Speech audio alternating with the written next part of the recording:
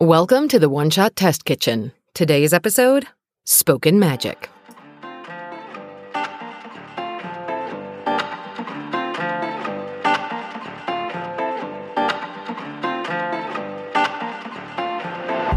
Hello, everyone. Welcome to the One Shot Test Kitchen, where we try out and review tabletop RPGs. I'm Samara, and with me today is the wonderful Mike. Hello. Sadly, April Lynn is not with us today, but that just means that Mike and I get to bring a new player into the fold, and I could think of no one better than my friend Chris, who is always game to play the character of very special guest star in all of my RPGs. Hello, Chris. Hello, everyone. Thanks for having me, Sam and Mike. Yeah, thanks for coming on. Anytime. So one thing that we like to ask folks who come on to this here pod is, what is your experience with RPGs, tabletop or otherwise? I'm pretty boring and pretty vanilla, so like a lot of the stuff I've done is D&D or D&D based. That was how I started, like, as a kid. I played a lot with, actually, your last guest, Brendan, as a kid doing AD&D back in the day. And also, like, today or nowadays, I play random imaginary D&D style games with my kids out in the yard. Or also when I have actual adults to play with, I'll, play skirmish, tactic, kind of war style games. So that's probably... Who's better at role-playing, your adult friends or the kids? Oh, the kids for sure. Like they can get lost in that in a heartbeat. It is a lot cleaner, that's for sure. So I don't know. It depends on your definition of fun, I suppose. Are they more creative? Yeah, no, they will get lost in that world, and the best part is it just doesn't end when I'm done. It's like, oh no, we're gonna play this at the dinner table, and we're gonna play it at breakfast, and then we're gonna play it at lunch. And oh, didn't you want to play that again today too? Yeah, I mean, it's really exciting and also really, probably very annoying, but to be around, kids that are creating whole worlds and immersing themselves in them. It is fun to watch them come up with all of that stuff on the fly and go in directions I could never have even possibly imagined. Well, hopefully you can imagine it today, because we're going to play a game that is mostly based on that type of role-playing, really leaning into the collaborative storytelling element of tabletop RPGs and a little bit out of some of the kind of tactical, like board games and war games that you were talking about. So today we're playing a game called Spoken Magic that was developed by Dylan Grinder. I paid $15 for the Roll20 plugin, and so can you. I did it so that we could play together remotely, but you can also directly download it for $15 at anarisis.itch.io/spoken-magic. I'm going to read what Dylan has written in the game rules, just to give a brief overview, and then we'll talk about expectations. So you carry within you a great power that can shape the land and safeguard you against its waiting dangers.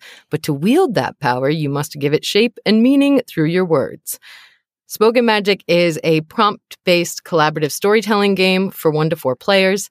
The game guides you on a journey through magical lands where you will encounter strange dilemmas that can only be solved through magic, a process that has players sharing their words of power to craft a spell appropriate for the task. Throughout this journey, you will investigate the purpose of magic, explore the conflicting desires for safety and heroism, and learn the true nature of your very own magic words. And Mike, this was written in a 24-hour game jam similar to the one that we participated in earlier this year. That game jam was the March of the Wizards 2019 game jam that was hosted by RPG Design Friends as part of the 12 months, 12 jams, #12jams. So this is the game. That's a hell of a pedigree. Right? Can't beat that intro. So this is the game that I picked for us today. It definitely leans more into like the world building aspect, kind of feels a little bit more like quiet year dialect-y in nature.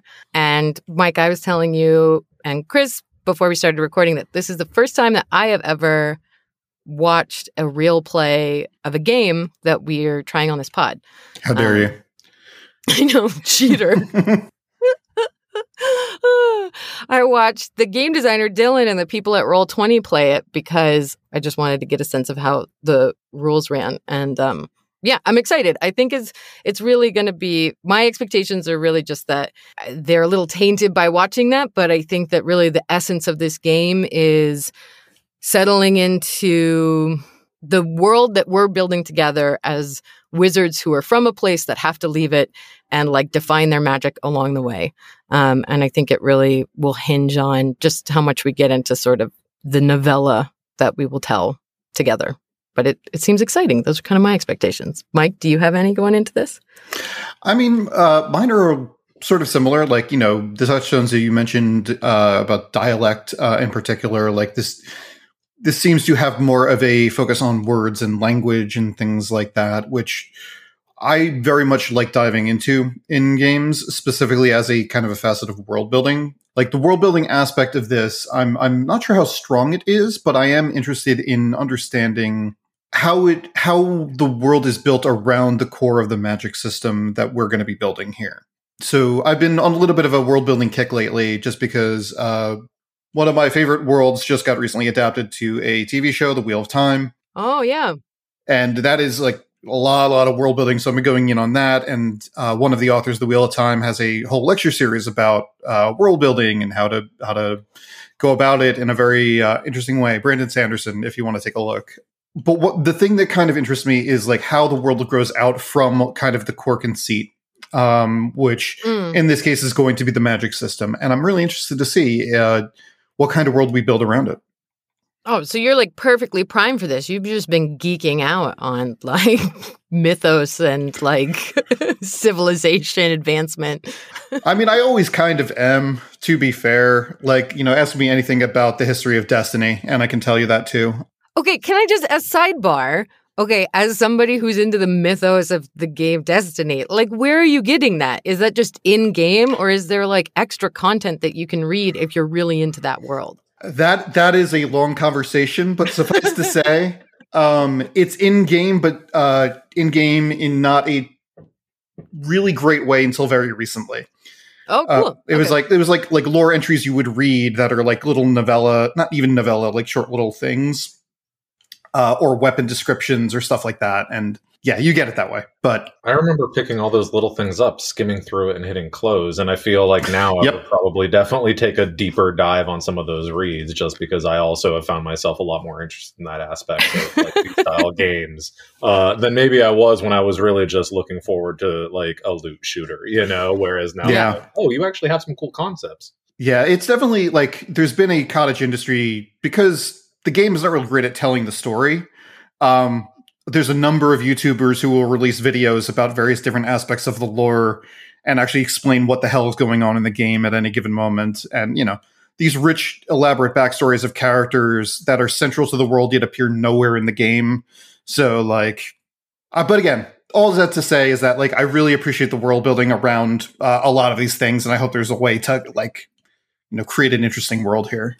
Yeah, for sure. Just like, you know, that's why you read the books in Skyrim, right? Is it gives texture to a world. Is it's interesting to see how you know, build worlds up from there. Maybe you read the books in Skyrim. There are some of the greatest authors that came out of Skyrim. The Lusty Argonian Maid is a classic, yes. Yeah. Oh my gosh. Okay, Chris, expectations, hopes, fears, dreams for this game. Yeah, no, I mean, I don't have too many expectations other than kind of what y'all have a little touched on so far. I'm looking forward to just kind of crafting this world and kind of seeing the direction it takes. Having not played this before, but some games similar, I have varying levels of success on my world building aspects. So hopefully I can kick it up a notch and, you know, have some fun with this one tonight. Yeah, let's just lean in and see what happens when some wizards go on a journey. Okay, I'm going to dive right in. The game basically has one round where we'll do some collective character and world building, and then we'll be dealt some cards, and then it goes into a kind of the same round. But I think it's easiest just to explain the rules as we go through the parts of the game. So let's get into it. So to prepare for this game, we're each going to need something where we can keep notes. We can either create a handout in Roll20, or you can pull up a notes app, or you can have an index card next to you. And then we have some decks of cards here, an Arcanum deck, a words deck, a location deck, and a problem deck that will be all used at different phases throughout the game. And then we have our rules. So those are all the materials for this. At a certain point in time, I think we will need a D6 to do some rolls. So those are the only other things you'll need, and we'll use Roll20 for that. So the first thing is we're going to create our wizards. So there is an Arcanum deck that I'm going to shuffle. And this is going to describe to us what the sort of core conduit of magic, where our magic words come from, will kind of give us a starting seed to think of ourselves as wizards. So think of a name for your sorcerer, given that, and then we'll go through and just give each other our names and do it. So my words are restorative, and we'll say my name is Clay. My name's Clay. Okay. My name's Clay. My name's Clay. And my words are restorative. Do you ride a motorcycle? Mike? So quick question. We're supposed to have only one card? Yes. Okay. My words are profane. That is appropriate. I'm going to say my character's name is Raziel. Okay. And Chris? My words are formed from nothingness. So, that'll be interesting. And my name will be Melanoff. Nice. Melanoff, Raziel, and Clay. It's an old name. It's a very old name. It's an incredibly old name. Old as dirt, one might say. Old. My name is old as dirt. Yes. We're already getting into the wordplay here. This is boding well. Okay, so we have our sorcerer names, and we have where our magic comes from. And that describes, as we think about, we will be getting magic words later, and as we think about ourselves as wizards, keep this in mind, because this is the conduit of magic that we are each tapped into. Now we've shared our names, and now we are going to start to define our characters by going around in a circle. And we are going to ask the other players a question about their sorcerer to help them define it. So, for example, it would be like my turn, and I would ask Mike, a question about your appearance or where your sorcerer's origins come from or something like that. And Mike, you'll get to flesh it out. So this is our chance, by the questions other people ask us, to really flesh out like who we think we are. And, we'll keep notes on that. So, Mike, why don't you go first asking questions? Okay. Do you got same question for both or a different question for each? Different. Okay. It's up to you, ultimately.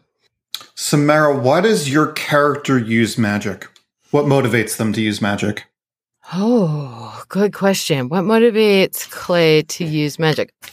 I think that knowing that I can inherently fix things, it feels, there's no other explanation than it feels right. I'm still an early magic user, but I know whatever I can tap into sort of mends, breaks, heals things, puts them together. And for whatever reason, that just inherently feels right in my gut. So I've just started on instinct and it being connected to, I guess, who I think I am. Okay. Chris, what is the price your character pays to use their magic? Oh, that is... I'm getting serious right off the bat here. I know. What's your hair color? No one cares. So... The only thing I can think of is what was that one movie where you had to, or maybe it was a book, the one where the only way magic worked is if you gave up secrets. Oh no, it was in Saga. Don't they use magic by giving up a secret or something? What is my name again? Melanoff, his magic is formed from nothingness, and I think he's found a lot of time in isolation where he's honed his craft, and he's had to spend a lot of time by himself, and the only thing that's more closely guarded than his magic is the secrets that he keeps to himself. And so to be able to use that magic, he has to give away part of himself like that. We'll see how that works out. I think it's good. I'll go next. Raziel, What's the most damage you've caused as a result of being a conduit of this magic? And how did you feel about it? I'm going to say Raziel has killed with their magic. And I think the way they felt was very matter of fact about it. Like surprising lack of affect or concern that they had killed with it. Knowing they should be a little bit affected by it. Mm-hmm. But I think it was a life and death situation, and Raziel killed because they had to. That's how they justify it to themselves. You can think very well. Just the way that you were able to frame it up and think about it was, well, it was necessary. It was not. You could dissociate from all the other complications of it. Yeah, I mean, I think the magic is slightly deadening, which also helps. But at least that's how I'm conceiving it. Yeah, no, I'm into that. Cool. Okay, Melinoff.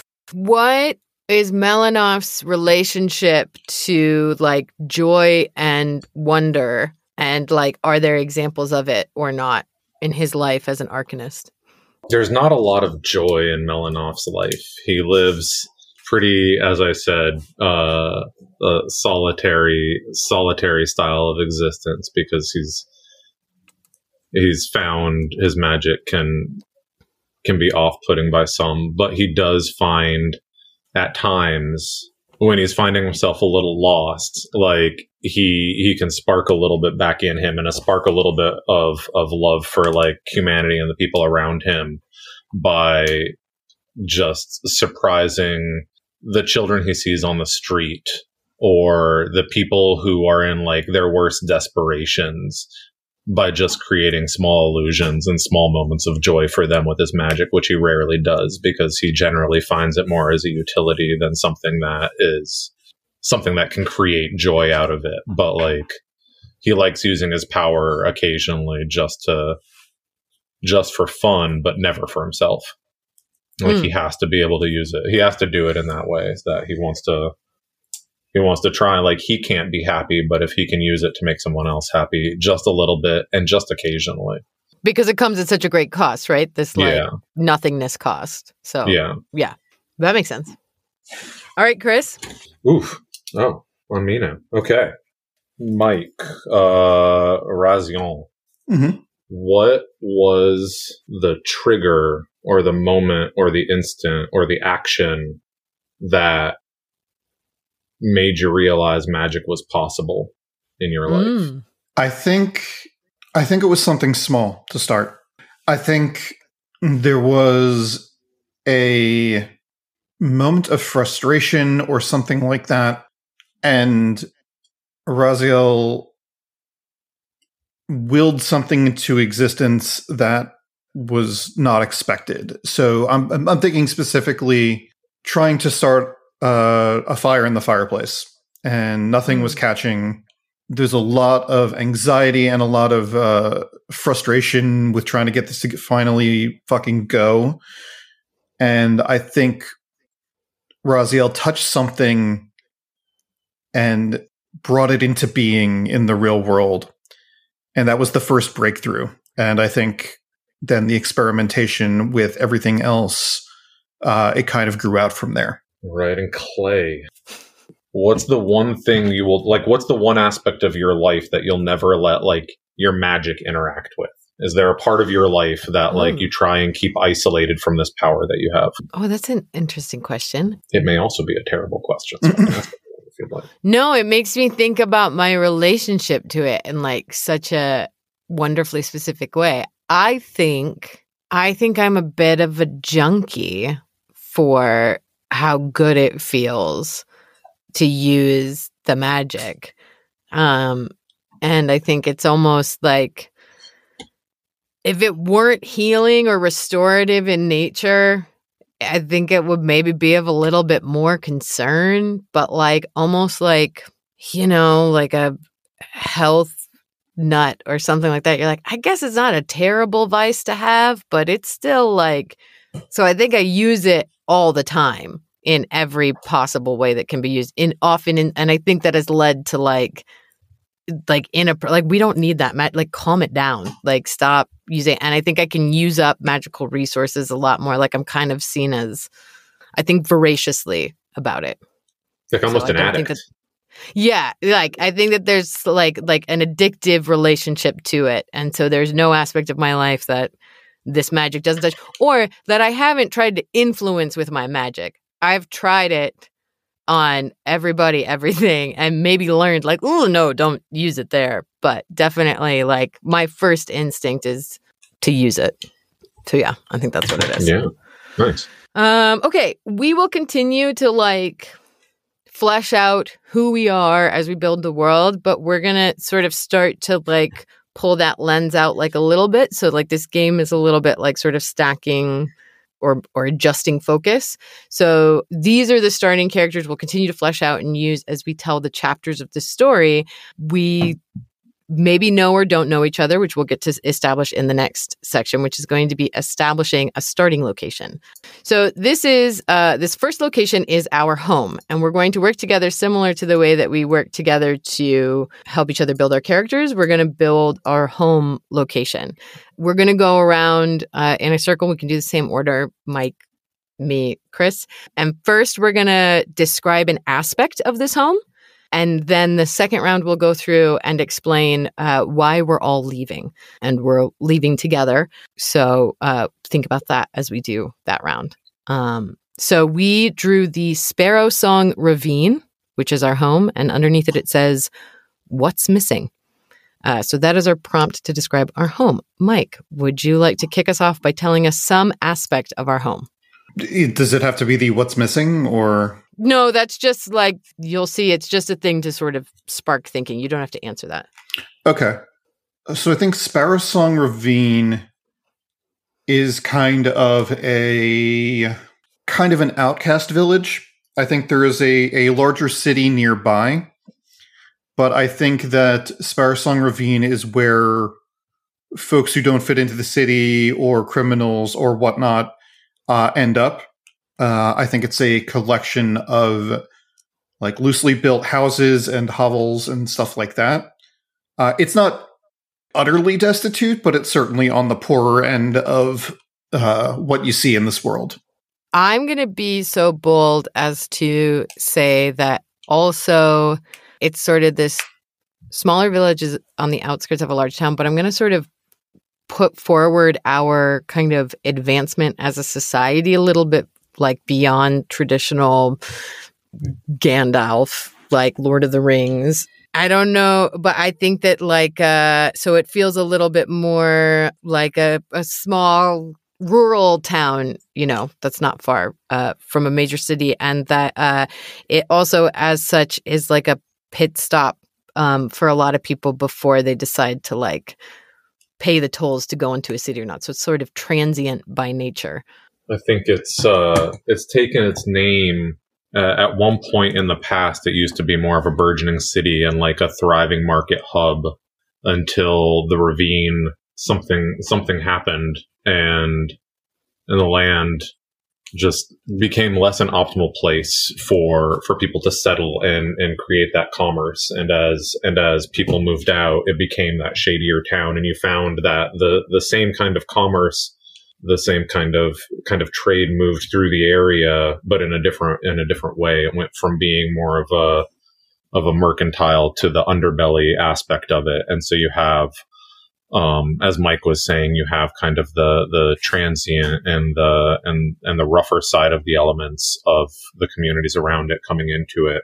Whenever things go wrong nearby, coming down and shaking down the houses and turning out all the people and really terrorizing the village by whatever authority that may be in the area has created a lot of mistrust and distaste for others outside of it. So it's become a really close-knit, tight community of these kind of, a close-knit community and transient people don't really work well together. So yeah, there's the locals. You know. No, there's the locals, right? Somebody's got to run the truck stop. Yeah. Somebody's got to run the bar, right? Like, yeah. So there's a real sense of like who lives here and who comes through here. Yeah. Yeah. And everyone knows whenever anyone comes through, it ripples through the town, especially depending on what they look like and how they present themselves, because it's very clear who has been through the town before and who hasn't. Mm-hmm. Do we think that the way in which we tap into magic in this world and in this place is because it's inherently tied to the geography, or is it because of something in the nature of the products that pass through here, or the people that pass through here, or the ideas, or is like what's kind of magic's relationship to this place? I feel that the magic that we've described, I mean, we kind of had 3 different motifs Schools. of it. Yeah. Like, I feel that there's a certain element of transaction to the magic. Mm. And I feel that as a result, this is where transactions happen. Like, this is it's not a trade hub per se, but this is where people exchange for a night's sleep. This is where, like, criminals drive hard bargains. Mm-hmm. And I think as a result of that, the magic here is ripe to be tapped from. Mm-hmm. But it, for lack of a better term, it tastes bad to those doing it just because of the area you're in. Like, I like the idea for Clay, who's this sort of like healing addict, that I could, like, seems like a town of broken people. A lot of broken people come through, a lot of, whether or not they're broken in spirit or body, like, it seems like a prime opportunity for somebody who just wants to do that kind of magic to be able to, like, deal and work and be around that. And similarly, I feel like some of the empty nothingness that drives Melanoff is also like very attracted to this place, and certainly with the color of character we're talking, that feels like very much like Raziel. So I feel like, okay, this is a place. So why it makes sense, sort of why we're all here. Why do we have to leave, and why do we have to leave together? We each get to give one thing of input to this idea. Does the second prompt on the card dictate anything of this part, or any of these parts? Yeah, it's just supposed to be a prompt, so we should consider it maybe as part of this, because I'm not sure. I mean, we haven't really explicitly talked about sort of like a concept of what's missing. We haven't incorporated it into either the aspect of how we're describing it, so maybe it can inform why we're leaving. Maybe, Mike, to your point about magic tasting bad, maybe we get a sense of oh, this is a good shit. Like, this is a pure source. You can't get that here. Like, you got to go out and find that. Maybe that kind of sensibility. I think it's less that we're looking for the good shit as we need to get away from the bad shit. You know what I mean? I think, like, potato. well, sure. But I think you think of it as like, this is going to be an extremely bad metaphor, so bear with me. I'm the queen of them. Imagine you've been kind of subsisting on ramen for like a month or something like that. And it keeps you going. It keeps you like, more or less what you need. But you kind of feel bad after eating it for so long, and you kind of need to get away from it and find a better thing. So like maybe you move on to, I don't know, stews or something like that. Like, you're looking for a change in the taste. You're looking for a change in kind of the sustenance that you get from it. And that's what we're looking for. It's not like there's this mythical, like, fucking filet mignon of magic out there that we're looking for. It's just that we need to get away, and we need to find something a little bit better than what we got. Yeah. So kind of like we have like, there's like we all can kind of like taste that there's something missing, right? Like it feels like there's something just beyond our reach, and we can't quite tap into that here. And maybe we've pushed the magic as far as we can in Sparrow Song Ravine, and maybe I guess we decide how many magic users are in Sparrow Song Ravine, but at least the 3 of us maybe have gotten it together and realized that we aren't the only, like, individually. Like, I'm not the only one who's reached my limits of being able to, like, get the magic I want, but I know that there's more out there. I just can't draw it from this place. Yeah. And I think as somebody who sort of binges on it, there's been an advantage being like, well, I mean, ramen's cheap, but that is like, yeah, but at what cost? And I think that there's maybe something, because we talked a little bit about, I think we all collectively, something about this world is that like we haven't quite defined it, but we've been intimating that of a sense of like the price of magic and like so maybe there's something in that too, to your point, Mike, of like getting away from the bad that we haven't quite figured out yet. Okay. Before we go on this journey together, do we feel the need to further define our relationship to each other, or are we comfortable moving forward and setting scenes and finding that on the road? I would say that I think this town at least is one of those towns where the locals kind of at least know of each other. Yeah. So I don't think we're complete strangers to each other. We know vaguely who each other is. I don't know if we want to go beyond that, but just kind of as a baseline. Okay. I think with a slight, persistent itch of an arm or a face, perhaps Clay was the one who had a tip about being like, I think like, let's get out of town. I heard that there's a place like that's worth that, sort of instigated this conversation to pull us from our kind of roots, which is something that we've already, you've had an inkling for, but now sort of said like, there's a direction to go. I have a lead instead of it being a divine purpose, for example, or, Yeah. A mission from Gad. Right. I think it's a guy told me, I think is really, we're going on the word of like a guy who came through town, I think. I think that makes sense to me. Yeah. Okay. Yeah. Enough people come through town, you hear enough rumors, and we've heard many, but we've never heard any that like actually seemed remotely plausible. And we got a taste of something and it's piqued our interest enough to finally leave. Definitely.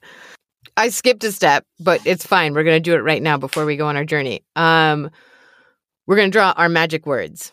So the game rules say to draw 6 cards, and we'll do something with them. But also the amount of cards that we draw kind of dictates how long the game is. So I'm comfortable giving 6 cards. So we have 6 cards to choose from. In the playthrough I watched, they cut it down because there were more players. We could cut them in half, or we could just say after each person does 1 round, then we start the trick back, which I think just might be the better way to give 6 cards and do it that way, just so we can be sure to stay in time. Makes sense to me. Okay, so I'm going to give 6 cards. Even though the rules say the game ends when you use all the cards, we'll just each take a turn as like the leader, and then we'll call it. Okay, so should have done this before we established the town, but it's totally okay. We have to draw our magic words. So I'm going to shuffle the words deck, and we each are given 6 cards. So I'm going to go ahead and deal 6 cards to each of us. Now, these are going to, kind of similar to the location, be a sound or a word and a bunch of runes underneath. These will be the words that we will use for spell casting. So as we go on this journey, we're going to draw a location. We're going to define that location and a scene happening in that area to kind of be the next chapter in our story as this world develops. And then we're going to pull a problem that has to be solved through magic, and we will use these words to solve that problem. When you use a word, it goes into a discard and can't be used again.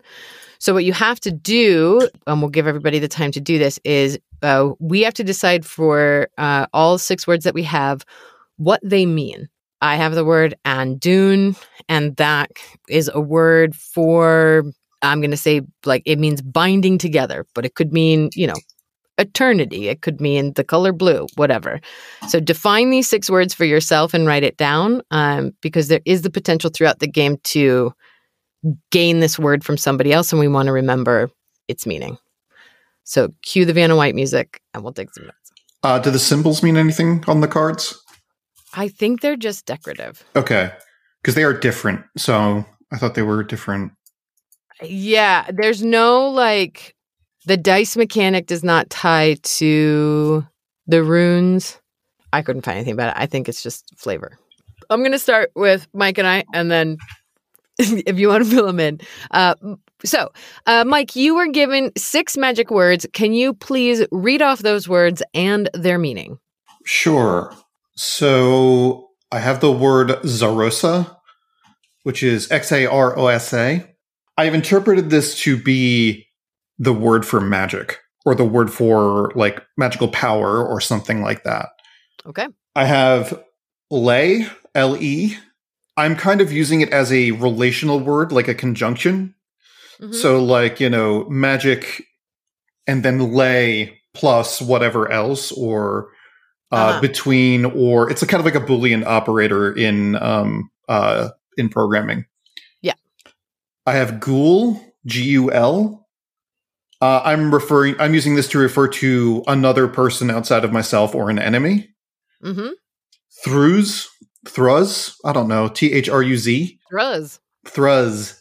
I interpret this to be kind of force or motion, because it sounded like thrust. I don't know. Drie, D-R-I-E. Mm-hmm. I've interpreted this to be decay. Okay. And Hinia. And Hinia is basically negation, nothing, emptiness. Okay. This is extremely abstract. So I'm into it. Okay. My first word is Andun, A-N-D-U-N, which means connection. Quadrionis, Quadrionis, Q-U-O-R-D-R-I-O-N-U-S. That is a word that means the mending of a thing that you forgot was broken. Juror, J''R-O-R, which is a term used for the cleansing heat and can be, Ezer is the mess before. Alka is fizziness, like a carbonated drink or a hug from a child. It has broad meaning. And Zarem means full. Okay. Nice. Melanoff, what are your magic words? Yeah, so I have Calum, C-A-L-U-M, and I defined that as cinder, like thinking of like the sparks burning up in a fire. Yarun, which I couldn't help but think and look at because it is Y-A-R-U-N as just Yarun. So that one means vanish. Okay. Because you're running away. Sorry, I don't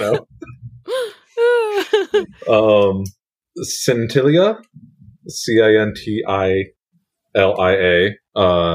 means void to me for some reason or another because it was the last one I did. Dustati is dust. Tiz is the smallest word I had, and it means small. And Dalmar means shadow. So who knows? These are the magic words that we can channel as we face problems along our journey. We will combine them to create spells to solve the problems in front of us.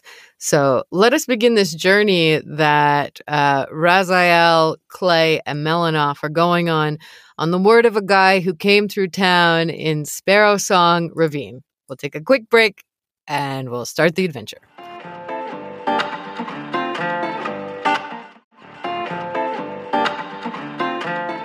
And we're back.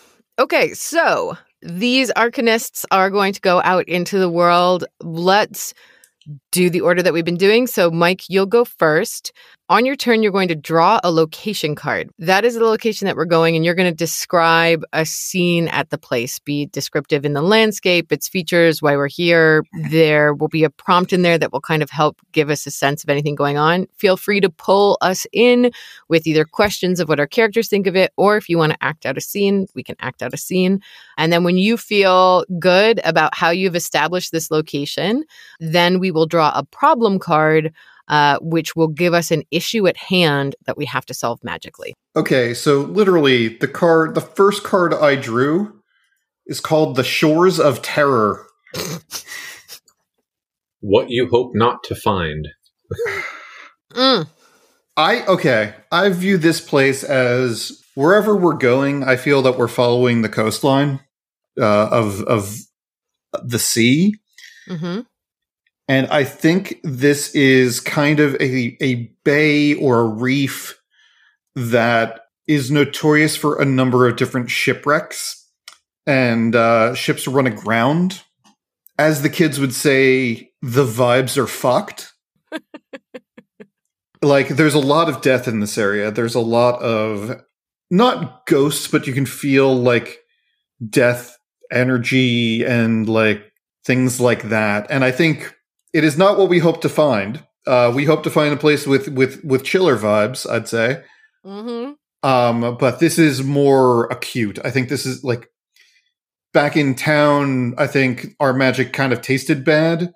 This feels like you're constantly smelling a rotting body. Like this feels like a really terrible area. Mm-hmm. Mm-hmm. It's called the Shores of Terror. I mean, like, I mean, it is called the Shores of Terror. Do you think It's in the name. Yeah. Raziel and Melanoff and Clay, do we think, like, I think that it's like gross for Clay because everything here is so far beyond, there's nothing to heal. So there's nothing for me to sort of like suck into. And I think that for like Melanoff, maybe like everything's dead, but it's not actually nothingness because now it's started to generate like decay and all this other disgusting stuff. So it also like doesn't feel right to your magic of nothingness because it's like, well, no, it's not nothing. It's like rotting disgustingness. It's not gone. It's like going into another phase of creation. It's the opposite. It's becoming something else. Mm-hmm. I think also there's a great amount of secrets here. Like, why were these ships here and whatnot? And I think that may be something that Melanoff may be interested in because that fuels his magic to some degree. Yeah. No, that's a good point. There's a lot of mystery. Yeah. Anything else you want to describe about it before you pull a problem? I mean, just physically, I think it is a bay. I think it is like an inlet off the sea. I think there are cliffs. I'm picturing the Cliffs of Insanity from The Princess Bride, like just very sheer cliffs all the way up that are kind of impassable. Okay. And we can skirt around the edges of this area, but we still have to go through it. You know what I mean? Yeah, makes sense. Draw a problem card and describe the issue at hand based on the prompt written on the card. Discuss who the problem affects and why, and explain why the problem must be solved with magic. Some problems may have additional instructions. If these instructions cannot be followed, the spell automatically fails. Avoid describing problems where the consequences of failure would end the journey. Once the problem is established, you may begin speaking the magic words, wherein we will cast spells. Okay. The problem we have is it's called the Hollow Hunt, and all players must contribute a word. Okay, so this means that so normally in spell casting rounds, as I understand it, you have the choice to contribute a word to the spell or not. You could like hold your word back. So the problem you're going to describe needs to compel us. Whatever situation you're describing, there's something about it that like we all have to be a part of the spell that is cast. I'm going to say that this area has a hunger to it. A magical hunger where like it kind of devours ships, it devours life. I think it senses us because we are kind of three beacons, three conduits of magic in the near vicinity. Mm-hmm. And I think it is coming after us. I think it is trying to consume us. It is trying to suck us dry. The sensation of it is that we have something on our tails that is gaining magically as we move through the area. So we are working together to create a spell that is basically feeding it enough that we can like get the fuck out of here. In some way, like I'm not sure how we escape it, but like either we feed it or we run from it or we kill it or I'm not sure, but yes, right. We need to deal with it somehow. Yes, and that we know that magic will somehow either sate it or distract it or something, but that's what it wants. Yes. All right. So now we cast spells. We will work collectively to select which words we want to commit to the spell and in what order. No player may commit more than one word. But at least one word must be committed to each spell. This one it requires all players to contribute a word. Yeah. The rules say that everybody must commit one. But we're following both rules. They're not conflicting. As each player contributes a word, they describe how its meaning will help or hinder the spell. So if for some reason Clay did not want this to succeed and was really drawn to staying there, I could choose that my magic is hindering this, but I think that we're all working together on this. When you've completed writing your spell, the current player recites the words and describes its magic, rolling 1d6 for each helping word. So, first step is to craft the spell. So, given the words that we defined earlier, we're going to pick one word, to contribute to this spell. I'm going to contribute the connection word because this seems to be tied to like this relationship of the magic within us and the magic the place wants. So maybe that is helpful in this. I don't know. So connection in the sense of like the connection between us and the hunt, or us and the magic, or something like that, right? It might change its meaning because of the words that you guys contribute, because that's sort of what I think we're defining here. But it is a word that means connection, so could literally connect things, or could speak to the fact that we have magic within us. This thing wants to eat magic. Maybe there's our connection to it that way. So I have a couple of words that might work here. I have a word meaning magic, which is kind of apropos. I have a word meaning the other, and I have a word meaning nothing. And I also have a word meaning like forward or progress. I don't necessarily think that Raziel wants to feed this thing. Mm-hmm. I think Raziel wants the hunt to not see us as a threat, or as a meal, I guess maybe is probably the better way to put it. Mm-hmm. If we have something along the lines of like magic connection, nothing, is it a way of kind of masking that maybe? Maybe. Yeah. Like we're looking to like stealth our way through, almost sever that connection. Yeah, either sever it, or I have something with other, which would be like, yo, it's over there. Like magic's over there, not here. That could work too. And I have vanish, and I also have void, which I feel like void is similar to your nothingness, but I feel like vanish could be in a couple ways, and whether that's we connect the hollow hunt to vanishing magic to just make it disappear, or whether we ourselves are finding a way to connect and vanish ourselves from it, so it no longer even perceives us. Could be another route to go, and that was the word I was leaning towards giving. Does vanish, in your conception, does it imply just being hidden, or does it imply like absence? Does vanish destroy, or does it cloak? That is an excellent question, and I think initially I had probably thought of it more as cloaking, but thinking about Melanoff and his connection to nothingness, I think the lack of existence, like it has vanished from the face of the earth. It is just no longer in existence, is probably a better definition for his magic. I think that's right. So I think, how about then if I put forward other or enemy, and then other connection vanish, meaning make the other into empty. I would rather have a spell that would affect them than affect us, because I don't know if these things can go wrong. I'd rather have it go wrong on them than on us. Yeah, so essentially we're trying to, in a sense, like banish it in a way. Is that what we're kind of getting at with this? Yeah, I think so. Yeah. All right. Submit your cards in the center here. Mike, you will now cast the spell. You will read the spell in order, and then describe the magic, and then roll 1 6-sided die for each helping word and 1 4-sided die for each hindering word. They're all helping. I think you rolled 3d6. Yeah. Okay, I think as this stuff is gaining on us, Raziel turns and just kind of whispers into the wind, Golandon Yaron. Yes. Yes. Yeah. 3d6, a 2, a 4, and a 1 for a total of 7. Okay. If none of the dice rolls a 6, but one of the 4-sided dice, no. Okay. If no dice show their highest number, the spell is weak and only partially effective. The current problem player describes how the problem is solved, but only partially or temporarily. So describe what the magic looks like and what happens as it weak or partially is effective. I think there is a void that comes out after Raziel speaks the words. I think that there is a kind of a wall that shimmers through reality that pushes back against whatever is following them, like this magical, like dark energy. I don't think it removes them, but I think it creates a barrier that prevents them from following all that easily. Yeah.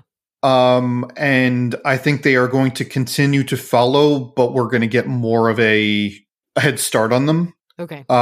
It doesn't destroy them, but I think it hinders them to the point. I don't know if that means that we can get away or... It might alter the way that, let's say, as we go into the next location, we maybe have a sense of urgency that we wouldn't normally have because we know that we've poked the bear. We have a sense of how big the bear actually is. We don't know how far the bear can go away from this bay, but we know that it has now noticed us, but we were able to slip away. Oh, hold on. I think I have a more interesting complication here. I think all that happens. Yeah. But I think as we go out, we're not sure if we got it, and we start feeling very ill at ease. We're not sure if it's this energy or not that has maybe part of it has gotten to it. Maybe an aspect of it has reached us, but not like the full force of it. So I think that kind of lingers with us throughout our journey to some degree. Like we're all just a little bit paranoid? A little bit paranoid, and we don't know if that paranoia is real or because some of this energy is following us. Okay.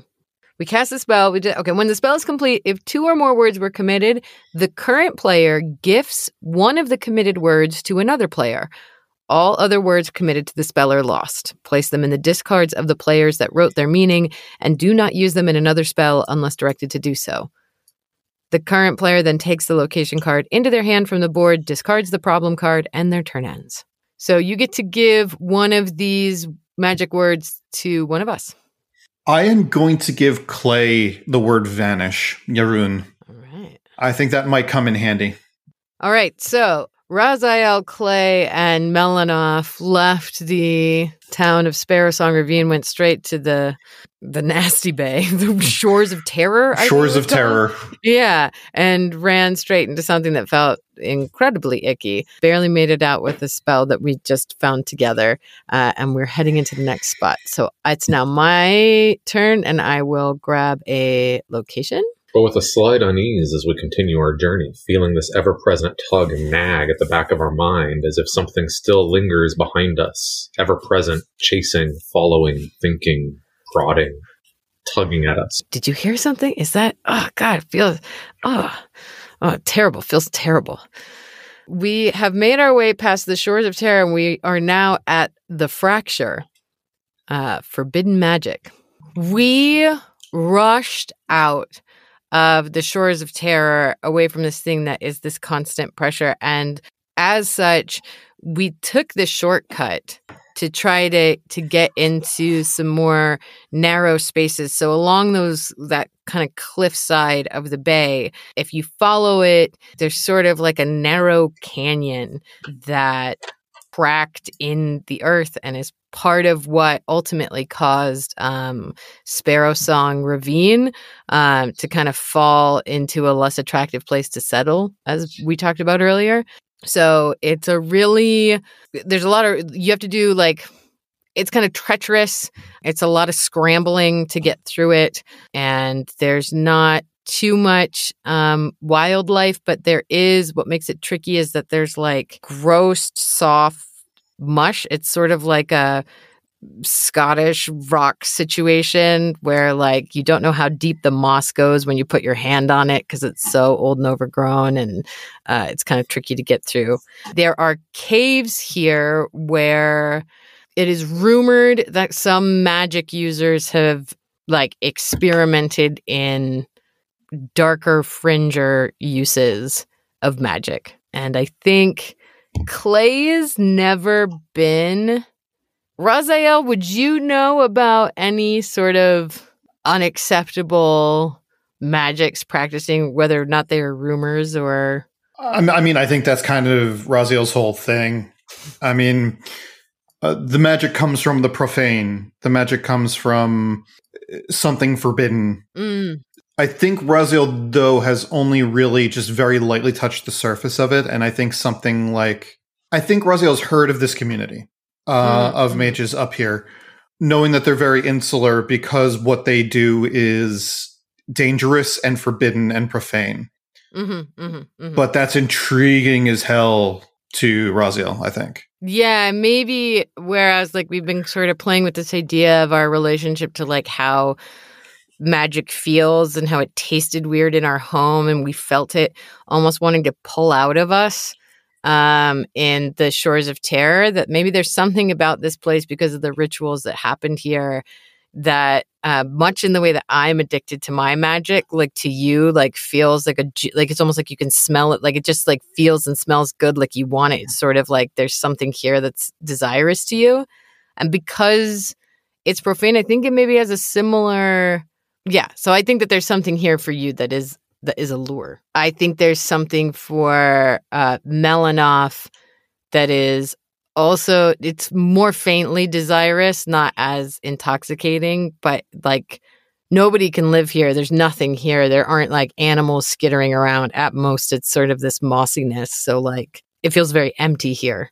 And it is the cause of what kind of dried out our ravine. So there's something also that like feels good to you about being in this place. So what problem awaits us here? Let's see. What is it? Spreading blight. Spreading blight. Okay, so I think while Melanoff and Raziel are sort of blissfully, Raziel's like sort of getting that first whiskey at the end of a hard day tipsy, like not quite tipsy, but just like soothing of the nerves, which feels so good after the last encounter on the shores. Melanoff is also seemingly sort of like being coaxed into that. I think Clay maybe is like futzing with the moss in a way and discovers that it is actually like a horrible, poisonous, gross side effect of whatever horrible things have gone here, right? So it's not quite viral in nature. Is it alive? What is it? Like it's sort of maddening and coming off of the fresh horrors of the thing we just saw. I think Clay's equally amped up in terms of being freaked out about it. And I think literally it has started to crawl up and like trap a hand. So is this moss in your mind? I'm visualizing this as kind of a, whenever you have a chemical reaction, there are some like additional products that like titrate out or something like that. So this is kind of a weird side effect of the magic that is being done here. Like it's balancing the scales in the transaction between magic, and it is this vile, corrosive moss. It's like a toxic byproduct of magic that's been practiced here. Okay. And did you say it was literally reaching out for you, or? I am like stuck in it, whether or not it's like on me and it's incapacitated me. Let's say it's, there's something about it that like literally or in my mind or through my magic has me like held, like touching it. It's this like thing that like senses the magic within me perhaps, or my ability to connect to it. So we have to choose magic words now and create the spell to deal with this toxic sludge. I think Raziel is going to... The word that is coming to mind is Drie, which is decay. Because I feel Raziel has a certain kind of fascination and wants to see what happens if this byproduct is exposed to some kind of decay. I don't think the concern is necessarily saving Clay. I think it's like, this might help, but I'm more interested in figuring out what'll happen if I do this. So are you trying to help or hinder the problem of Clay being incapacitated by the toxic sludge? I think Raziel is indifferent to hindering, I think, at this point. So you're more feeding it. I said you're more feeding it. You're feeding the decay. Yeah, because this, I think, is Raziel's magic. I think this is, I need to understand how this thing works if it's going to be intrinsic to my magic and the magic that is practiced here. I think Raziel wants greater control over the magic. Yeah, okay. So I think that Clay, sensing that drive in Raziel to want to feed that, like Clay as a healer is, I think, probably connected to or somebody who restores thing. I think maybe is connected to a cycle of life, and so there's one way to either sort of eradicate something, or you could push it past its point until it's in a new state.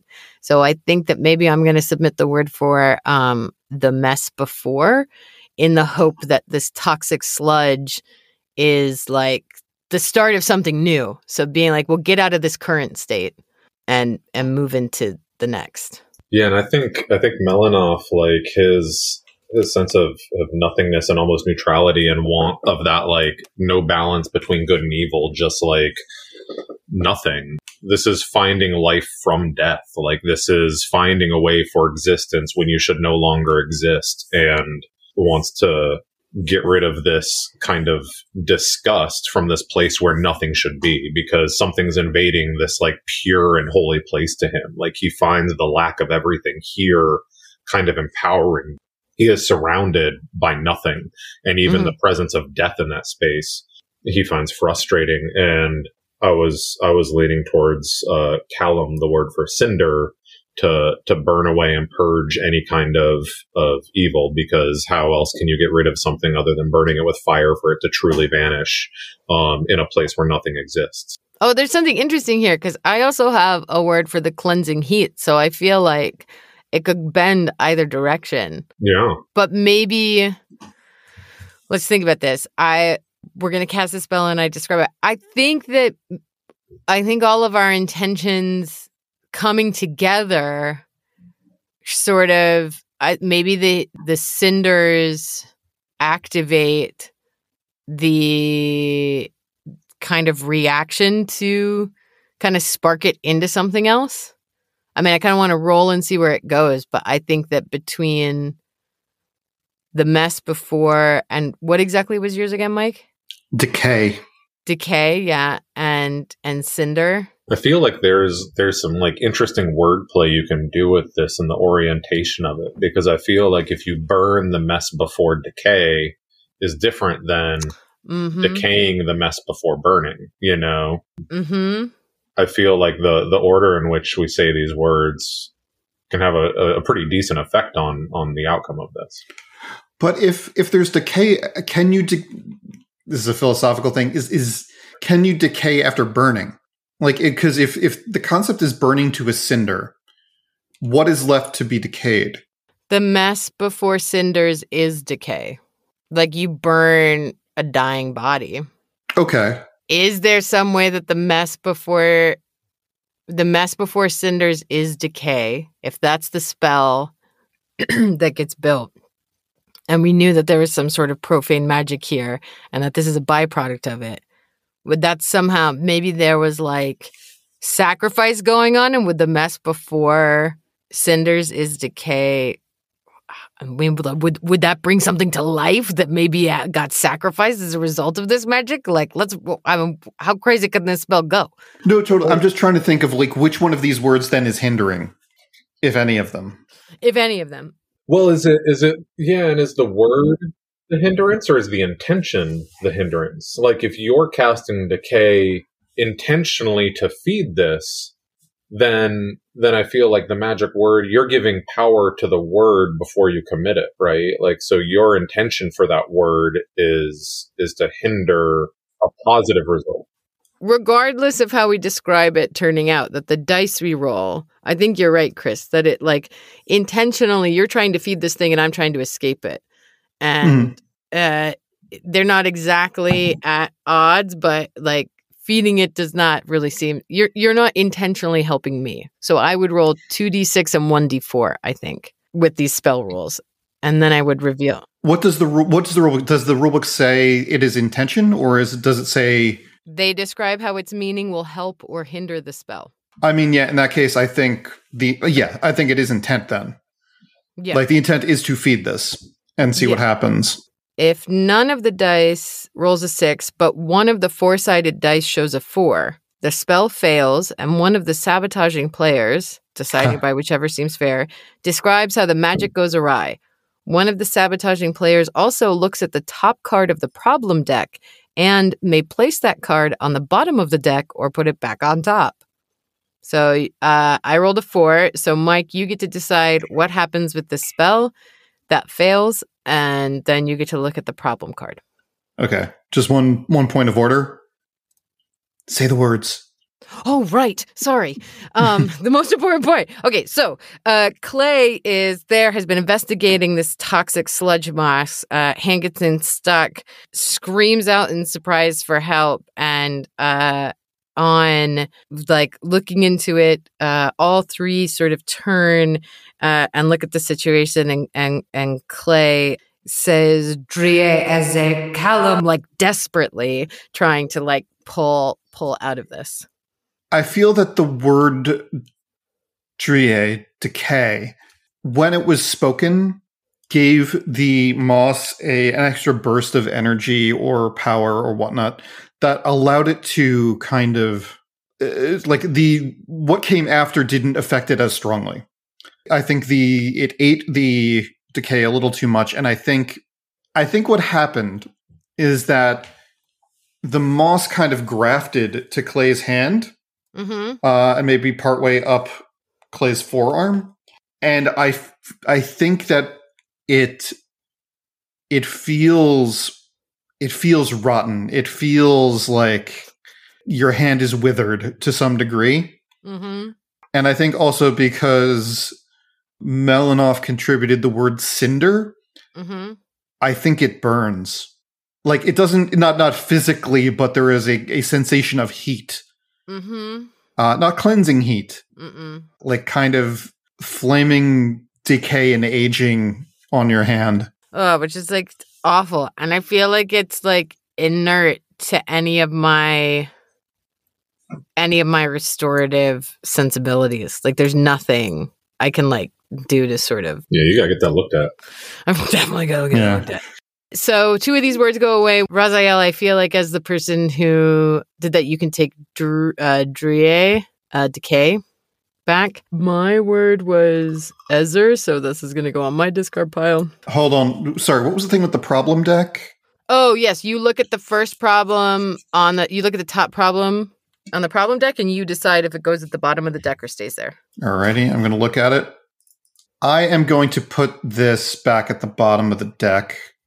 Melanoff, we are leaving the terrible place, the fracture. Decayed, burning hand. Clay's focus is like, split between tweaking out and looking behind for the great bad and like obsessing over the arm. It's very much so just glancing up every once in a while and make sure you guys are still moving. I think Clay has definitely lost a lot of ability to be a driving or effective force for things in terms of their complete distraction and feeling wigged out. I think Raziel is also like very interested in that hand. Like a creep. You caused this. You did this to me. And I just think you'd be better with no hand. So, You're convincing me to cut off my arm. I might. I don't know how much longer I can take it. It feels insane. So is this next location our final location? So technically, I wanted to sort of see how people were feeling, but technically you go until all the magic words have been spent, and then you do like a montage of the walk back to town. For the purposes of the pod, I was going to say we just did 1 round each and that this would be the last round. I think given that it's after 10, I'm okay with that, if you guys are okay with that. Yeah, I'm okay with it as well. It's a little weird to figure out like when the game's going to end because we were taking cards back and everything too. So yeah, I guess you'll never really know because sometimes, yeah, exactly. Because interesting. Because everyone would keep getting a card back, and then you'd be really at the okay. I see. So yeah, I just think for the purposes of the pod, it's maybe just easier to say that the next one's the last one. All right. So let's see where our final destination is. Salt Cliffs. Oh, making camp. For an amputation.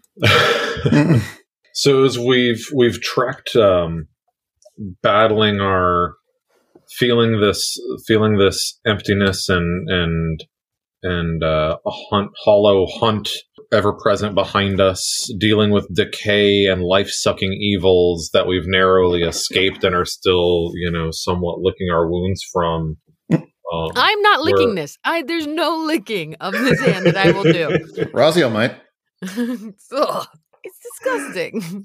we're approaching what we were told of our final destination, known as the Salt Cliffs, which is an area that got its name from the steep, jagged cliffs leading down, speckled with some polished rock, white, shiny, almost glitteringly blind from the sea rocks, reminiscent of literally like giant chunks of salt, coming out of this cliff. Not actual salt, but it just has that kind of memory, which also, we've heard is this place of great power. Like there's something in these cliffs that holds, a kind of untapped raw power that no one's really figured out how to reach before. We've come through, desolate wasteland, completely devoid of nothing, and yet these cliffs kind of spring up out of nowhere.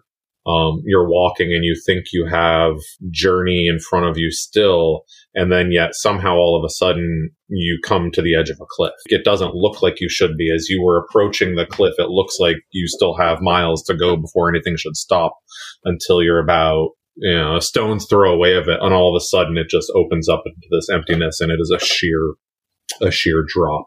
I think since we both learned about this, I think it elicits kind of all these different feelings. And given the journey that we've taken and the kind of magic that you're imbued with, at least I, as someone who's not trying to murder you, look to you and ask you if this feels like the right place, if you're feeling any of that kind of magic. Like, my magic doesn't come from life. My magic comes from non-existence. And Raison?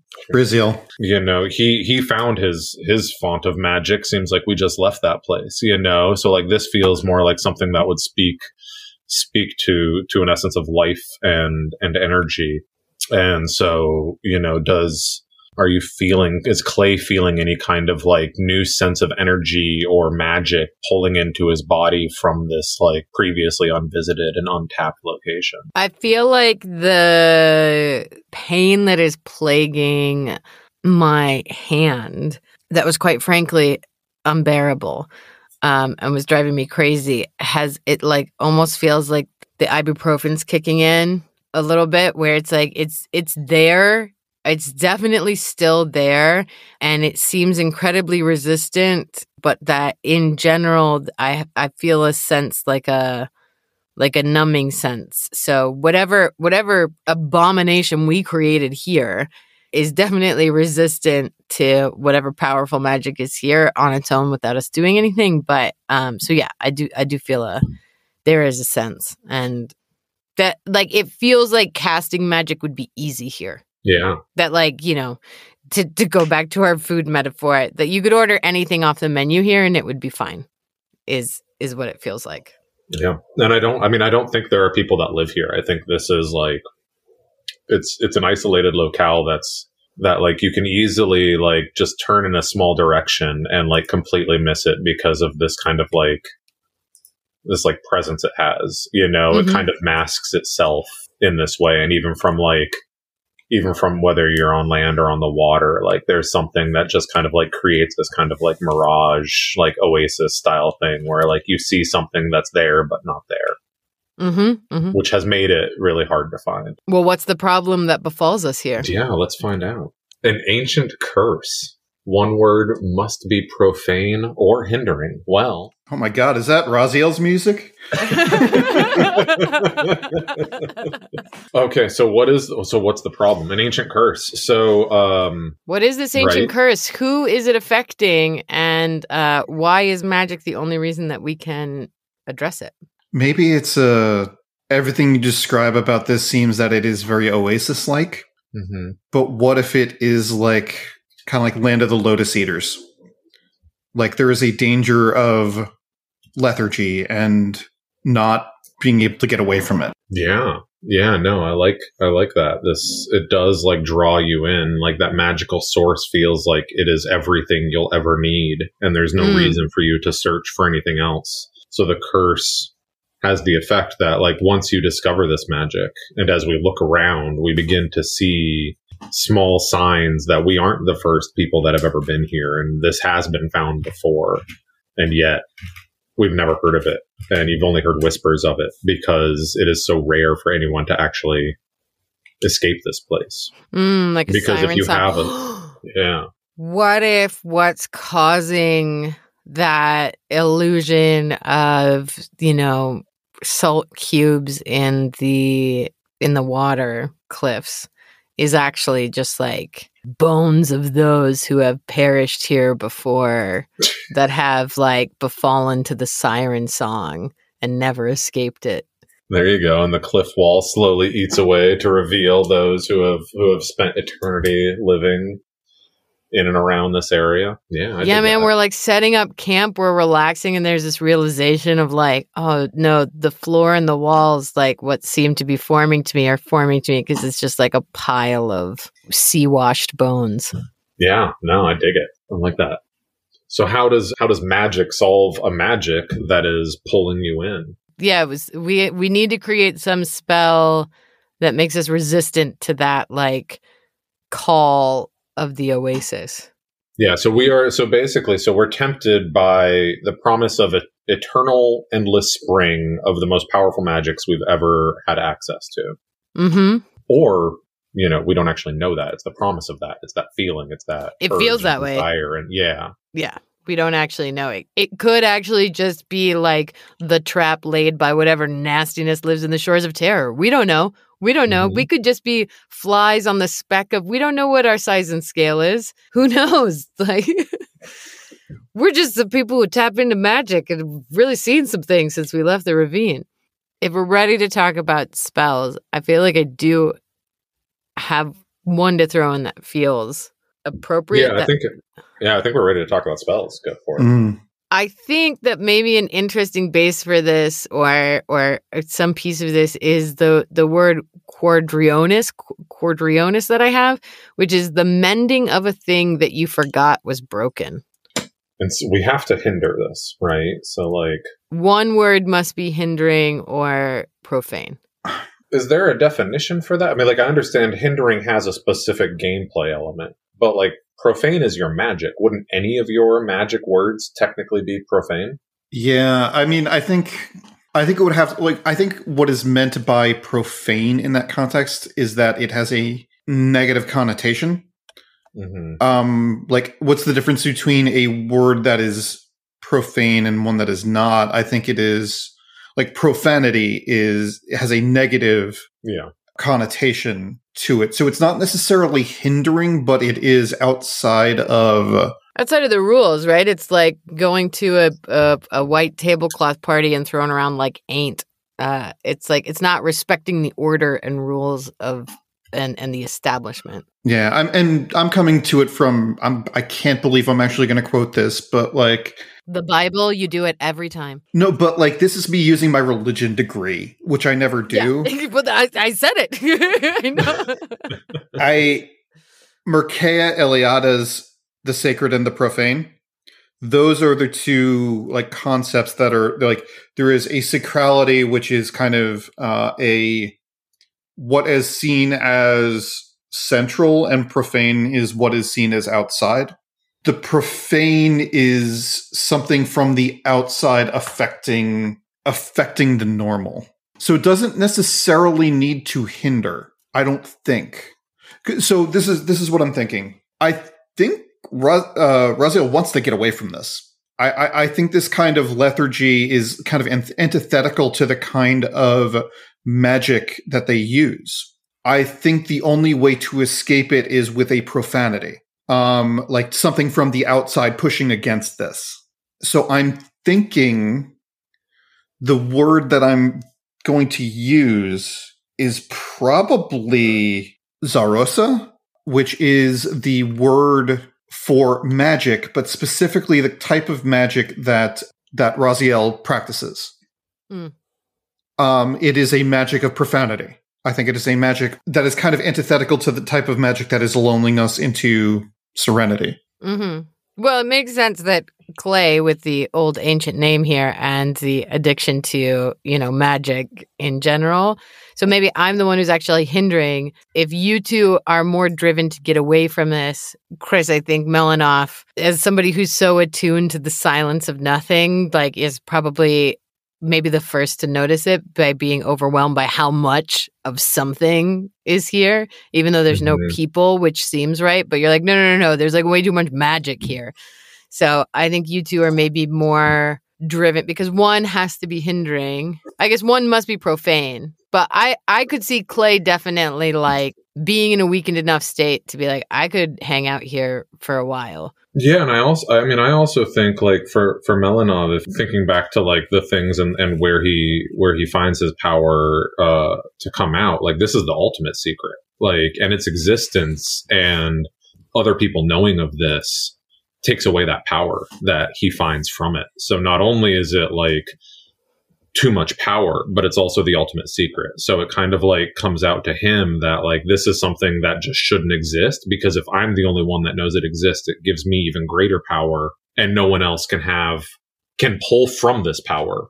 And I can pull power just by knowing about it, and no one else can know.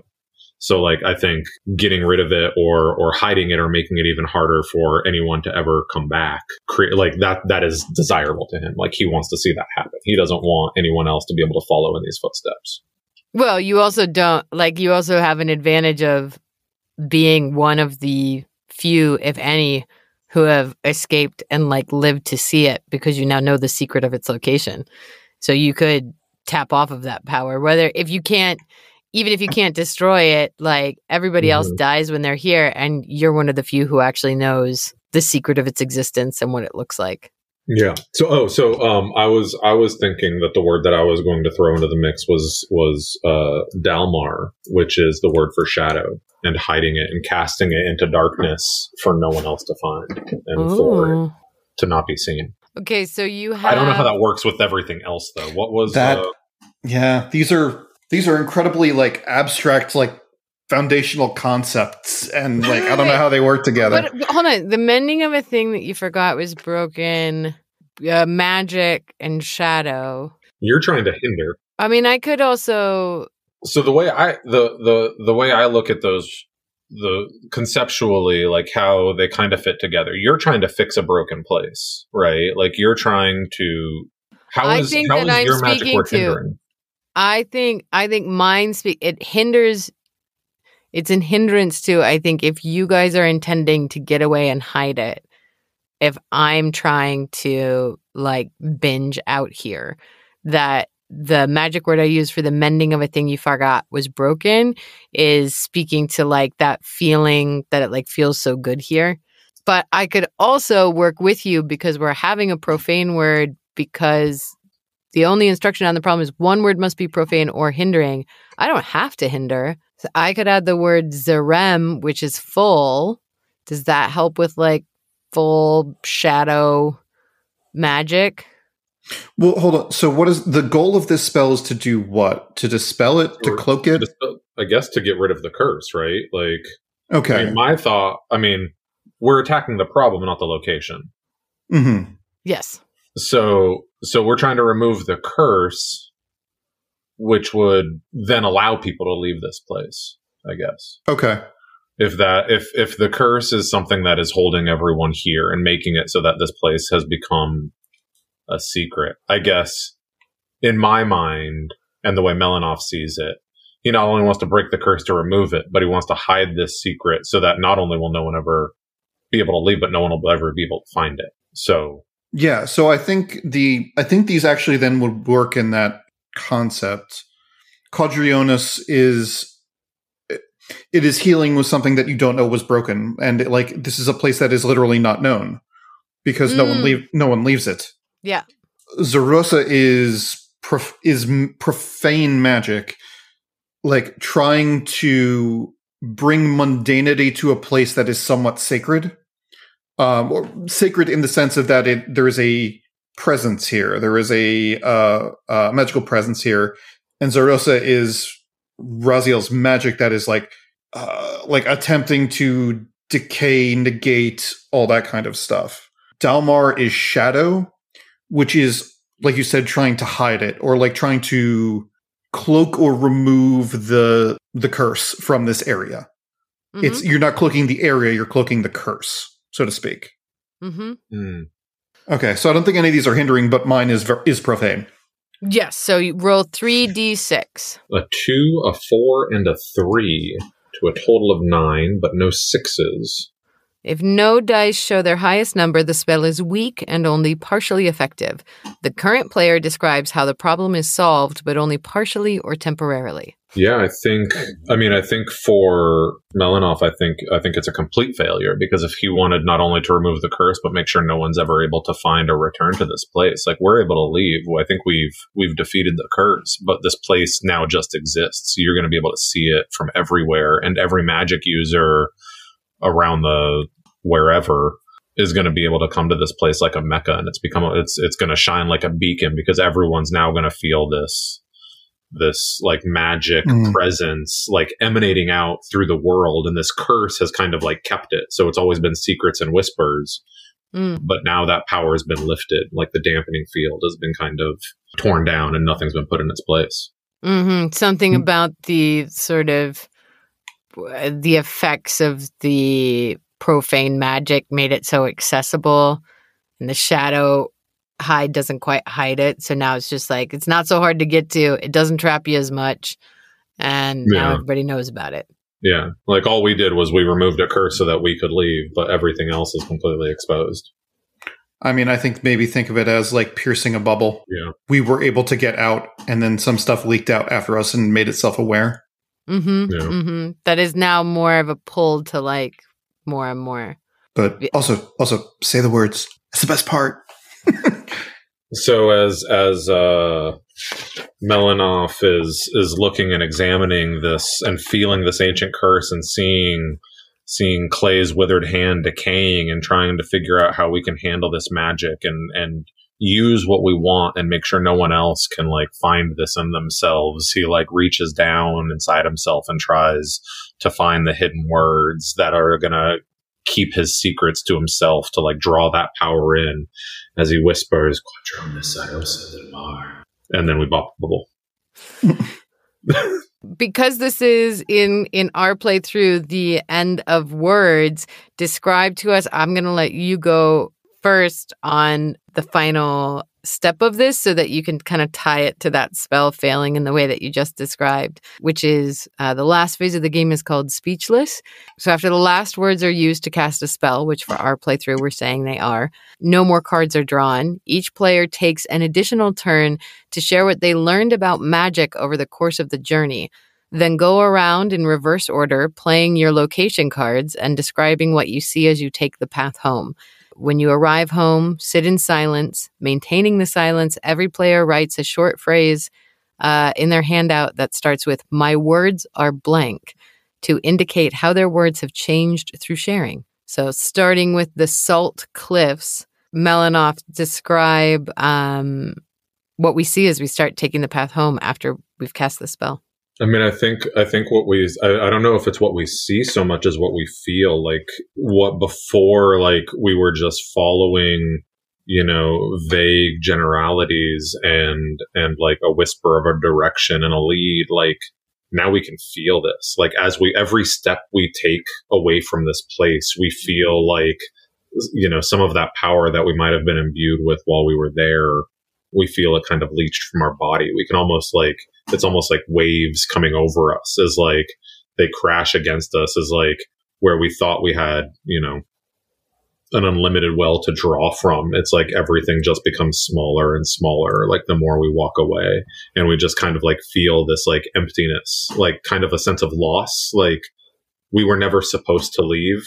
And so we kind of like, we still have some of that. Like we never quite felt right when we left to begin with. And now we feel like something is missing from within us. And so like we found what we were looking for, but we found almost nothing at the same time. Mm-hmm. Mm-hmm. At least Melinoff did. Yeah. And do you think that Melinoff like learned as someone who explores the feeling of like, or a deep connection to that nothingness and having experienced so many different, in all the places we've been scales of fullness and emptiness in a relationship to magic? Do you think he now feels differently about like how he defines that sense of nothingness? Yeah, I mean, I think it affects him. It affects him differently. Like he always kind of was drawn to like that absence, but it was never a magical emptiness. It was just like that was never gone from him. He drew from nothingness to create nothingness, but he never truly, like, he thought he felt nothingness, but he didn't know that. He didn't know that kind of feeling until now, and it's kind of affected how he like relates to his magic a little bit. I think there is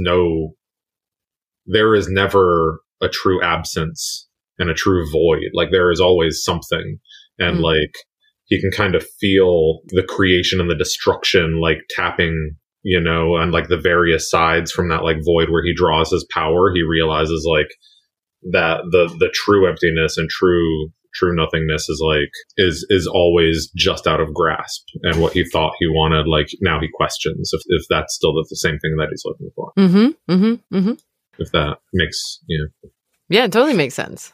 Is there a disappointment or a relief with that for Melinoff? Like, is that something that he is disappointed he's not going to be able to attain, or is it something he's relieved that he doesn't think it is attainable? Do you know what I mean?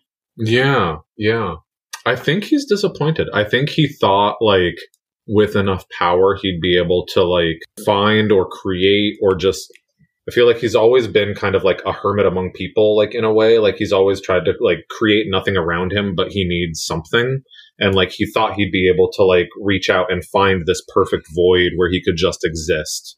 And like he would just have nothing but energy and raw power to like sustain him. He would need nothing in any sort of sense of that. But like finding that kind of balance and that existence, I think he realizes is completely out of his grasps, because whether it doesn't exist or like the point of that existence means that he'll never be able to like actually feel it, you know, like he'll never be able to get to that point while also being able to revel in it too.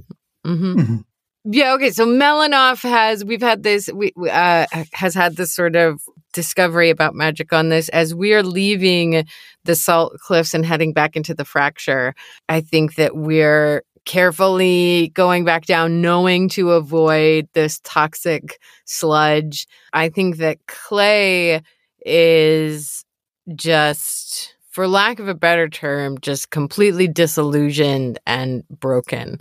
I think that definitely goes full never leaving the house after this, and is in a sort of desperate attempt and terrified sense to like get back as fast as possible. And there's something about going back through these cliffs where like you can feel in the energy this like profane magic and these like rituals that Clay still doesn't know sort of anything about or can wrap their brain about, but also can't penetrate it. Like there's been a lot of experiences, whereas I think in the ravine, magic has been so easy to tap into, easy to fix a busted lip there, or a broken heart there. Like they've been comfortable living on fast food magic. And there's something about recognizing how much they don't have control over their magic or understand about their magic, and understand their magic in relation to like such great like beings, like between the Salt Cliffs being such a powerful place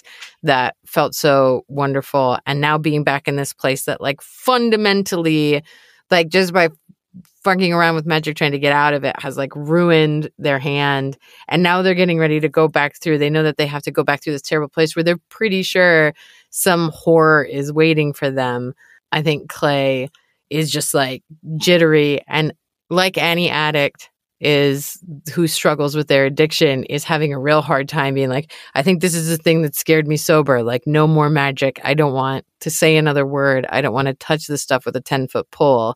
But if enough time is spent in the ravine, maybe they might fall back into old habits. But now that there's this like looming ever-present thing of this ancient magical well that we like pierced and started bleeding out, I feel like it will always call to them, and that they'll always sort of like need to go. They know where it is. It felt so good. It's the only thing that calms the hand, I think, going back to like the town, like this hand is like always a problem. They're like, but back at the cliffs, it like quieted a little bit. So I think that they definitely started to go crazy and just naturally are a hindrance on the last few steps back to town. They're like disintegrating on this way back home. You don't think that the power that's coming from that place, I mean, I know it's a draw to you, right? Like it has this call to you even when you're at a distance, but you don't think Clay found any kind of like hope or inspiration from like the restorative ability that could potentially grant? I think there is, because they were traveling with two other arcanists who sort of pulled the veil away and were like, we got to get out of here. I think that Clay saw the like dark side of that. Like Clay has like never thought that there was a bad side to restoring something, to mending something. And it was this recognition of like too much of a good thing, and that you can actually like, and I think that recognition of the mountain of bones and everything just horrified them to like not even see the good in it, to be like, oh, I've been living a lie. Like I've made all these excuses for what I'm doing, but like this is what it looks like in its most horrific form. I think wondrous, but like horrific wonder. For Clay, like, does he withdraw or does he speak of this, I guess? I wonder. Not until sometime later, where the pain in their cinder decay hand gets unbearable and they feel that they need to go back to that source. I guess for Raziel's part, I think Raziel is the only person who feels augmented in her power on the return from that. Because Raziel had that experience in the Fracture. Raziel had that experience of combating an actual defeatable evil at the shores of terror. And I think passing by that, again, reminds Raziel that there is power to be had and there is power to be won. And at the same time, there are things in this world that are antithetical to the expression of that power. And I think Raziel is more emboldened. Raziel sees the survival of a particular flavor of magic as the best ultimate outcome.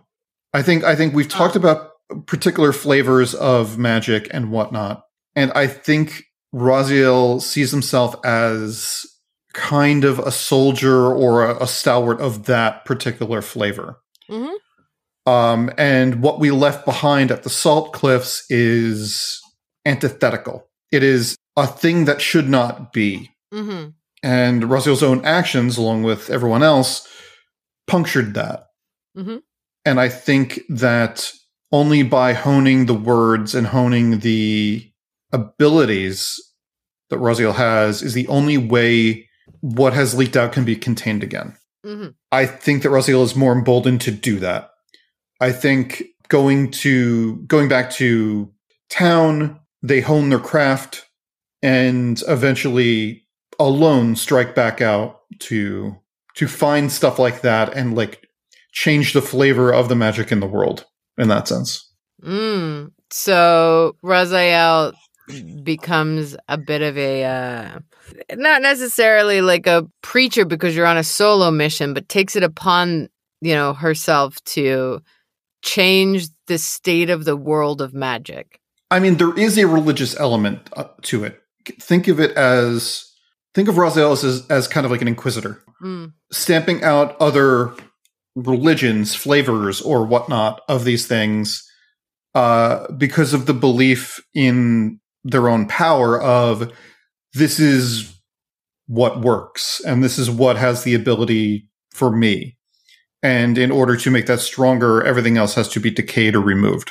All right. You're like poisoning all other magics. You're going around corrupting other springs of power and trying to like create this decay everywhere you go.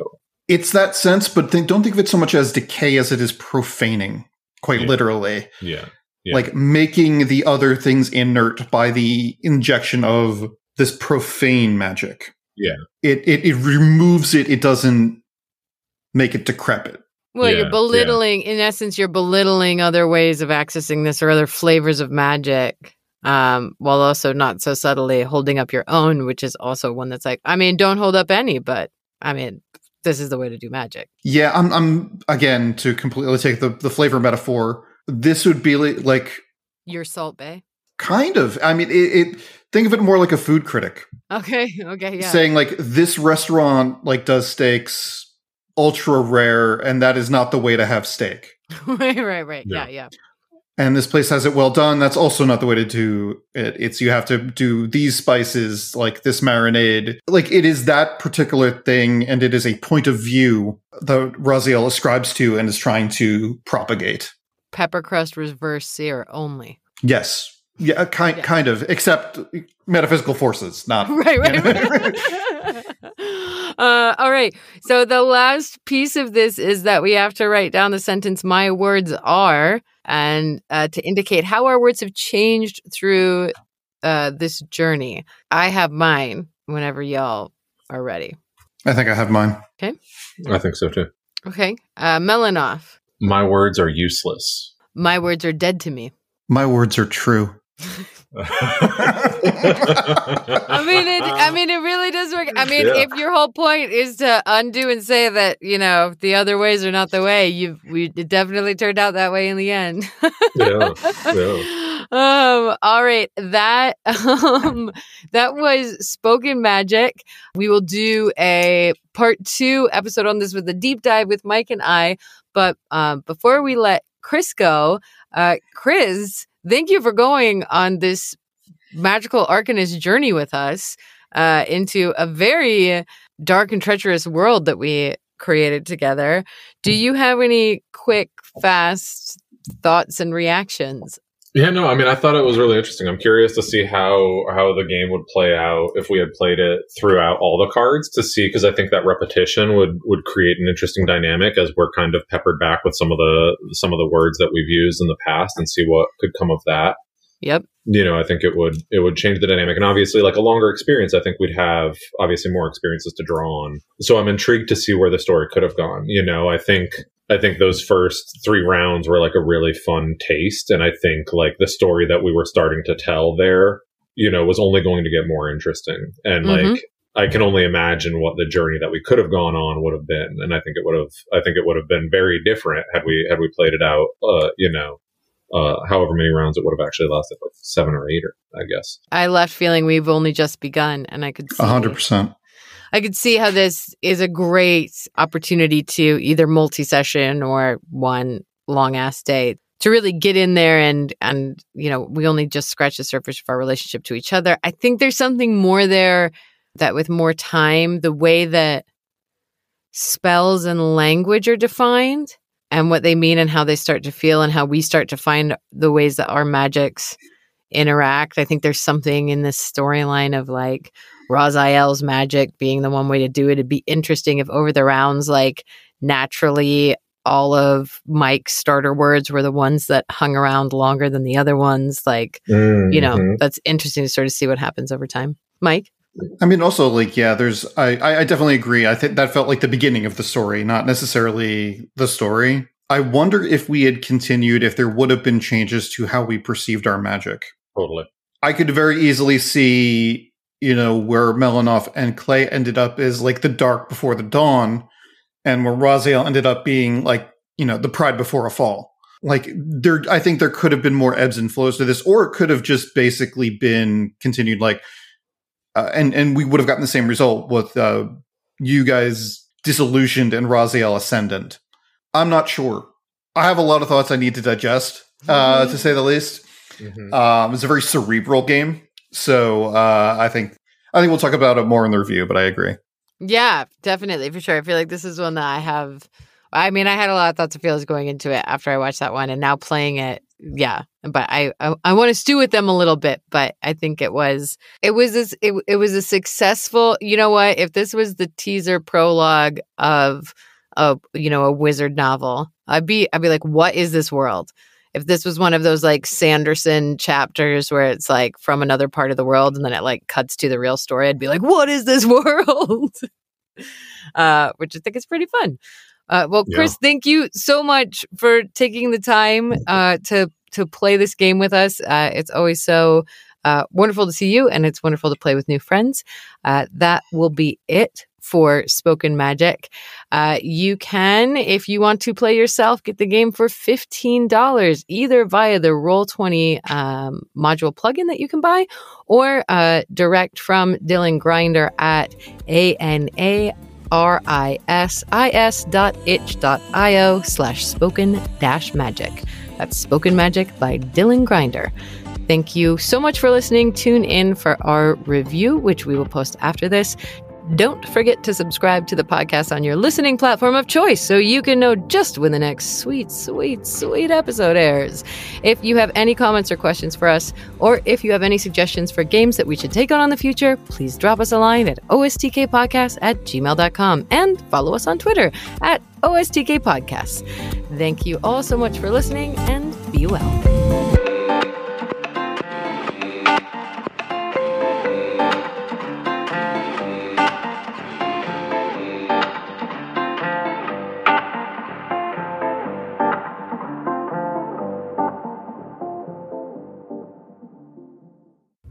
Sorry, that's my dog. Cash.